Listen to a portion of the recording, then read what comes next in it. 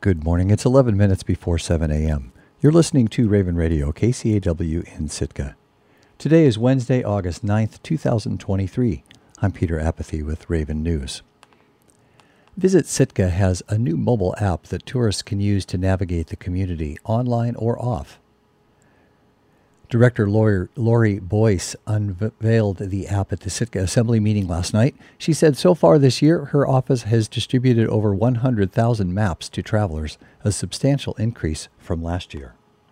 And we're hoping that finally having an app that people can put on their phone and use to explore Sitka will help us not only save money with printing costs, it'll save paper, but it'll help them experience Sitka in a much better way. The digital map has over 180 points of interest, denoting everything from restaurants and retail businesses to locations of restrooms and ATMs. And once it's downloaded, it can be used offline. Boyce said they partnered with the mobile app developer Driftscape to create the program. You can find a link to the app on our website, kcaw.org, later today. We'll have more coverage of the Sitka Assembly meeting on Raven News tonight at 5:18. A new hydroelectric project on Admiralty Island has the green light 4 decades after it was approved by Congress. In late June, the U.S. Forest Service granted a special use permit for a small-scale hydro plant on Thayer Creek near the town of Angoon.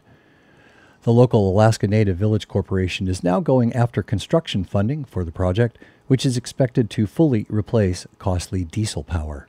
KCAW's Robert Woolsey reports. The construction of a run-of-river hydro development in the Admiralty Island National Monument was authorized by ANILCA, the 1980 Alaska National Interest Lands Conservation Act. The project is being propelled by Kootznoowoo, Inc., Angoon's Village Corporation. It's unusual for a native corporation to build a public utility. John Wunrow, Kootznoowoo's Director of Natural Resources, believes the right people were in the room as ANILCA was being hammered out by the presidential administration at the time. My hunch is that the leaders from Angoon who went to D.C. and met with Jimmy Carter to kind of broker this part of the deal probably had representation from the Village Corp, and I think that's maybe how they got named. Thayer Creek is about 3 miles from Angoon. Over the past few years, Kootznoowoo has used a $5 million grant from the Alaska Energy Authority to plan and engineer a dam, power plant, and utility tunnel back to town. Wunrow says 2 major barriers remain. One is we still have to complete the heritage work to make sure that there aren't any historic or cultural items of significance that will be disturbed in any way. An archaeological team from the U.S. Forest Service is on site doing that work this summer.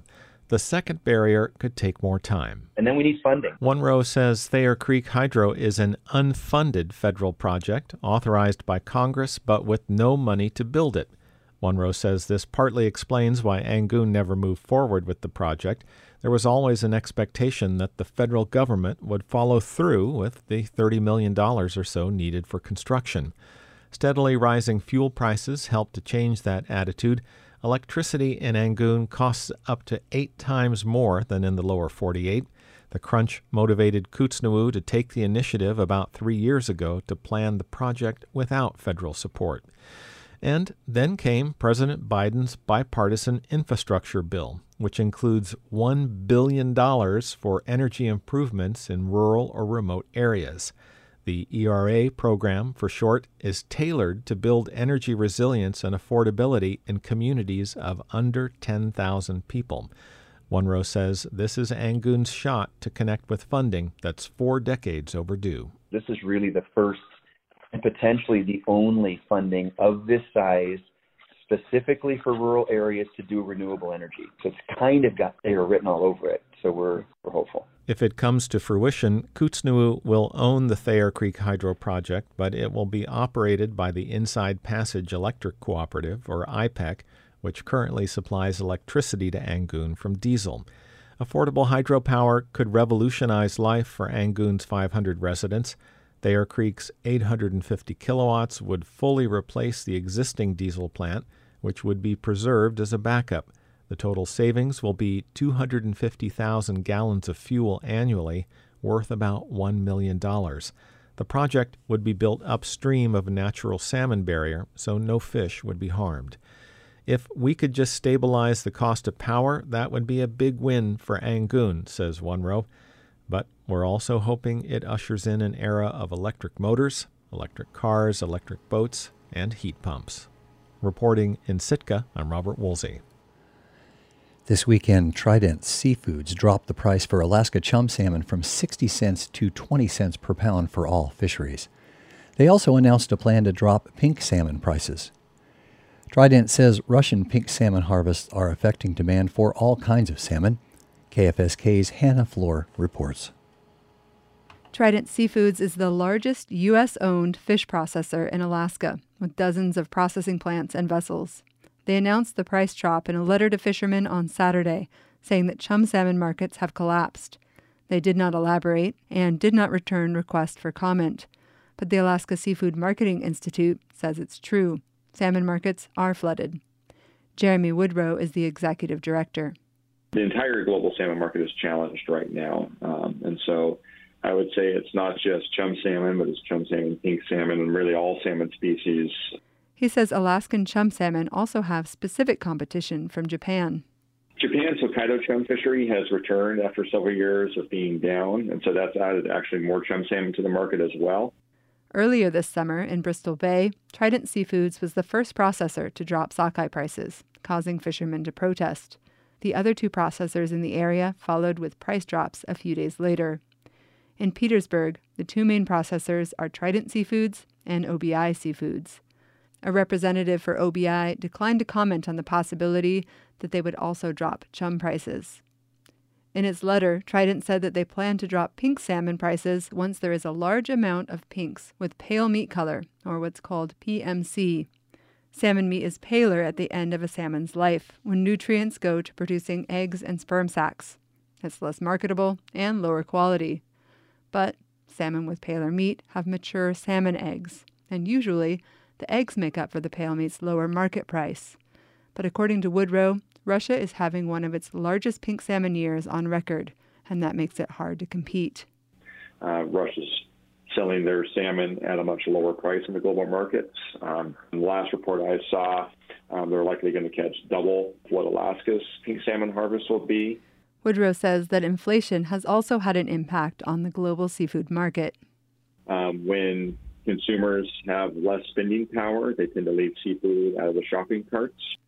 But that's changing. He says as inflation levels off, consumers are starting to behave differently. Consumers are starting to add seafood back to their shopping baskets. They are starting to dine out a little bit more frequently and purchase some seafood while at restaurants.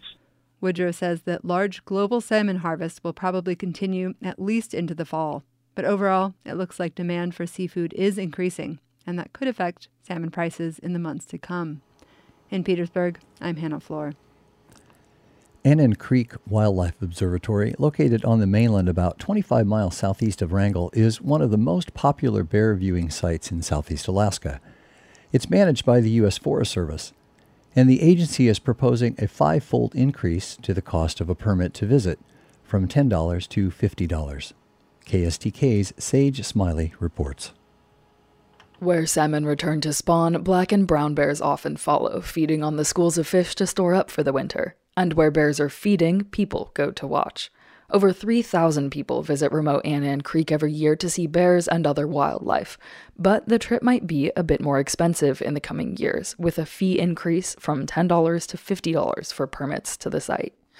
Tori Hauser is a recreation planner with the Forest Service in Wrangell.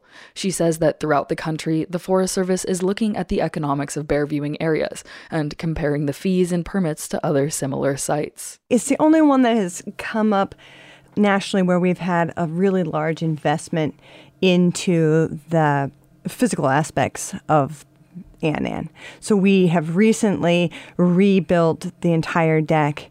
We've done a prospectus to update our distribution of permits with our commercial operators, and we are investing another nearly $1 million into the lower deck. Access to Annan is limited by the permits. Hauser says the majority of people who visit Annan come with commercial operators, so the cost of the permit is wrapped up in their tour cost.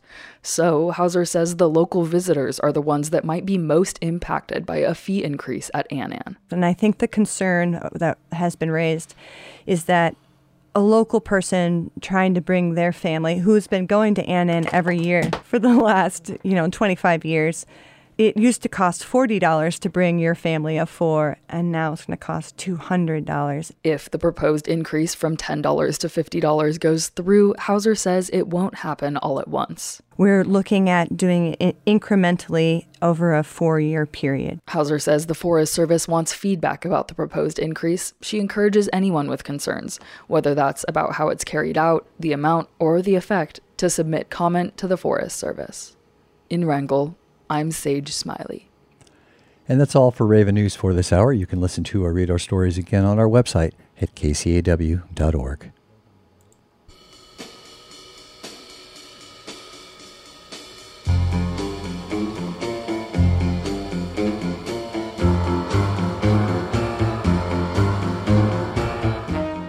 Well, thanks for tuning in. This is Morning Edition on Raven Radio, KCAW Sitka. It's 1 minute after 7 a.m. We're headed into NPR and statewide news. Currently 58 degrees on the waterfront, and the forecast for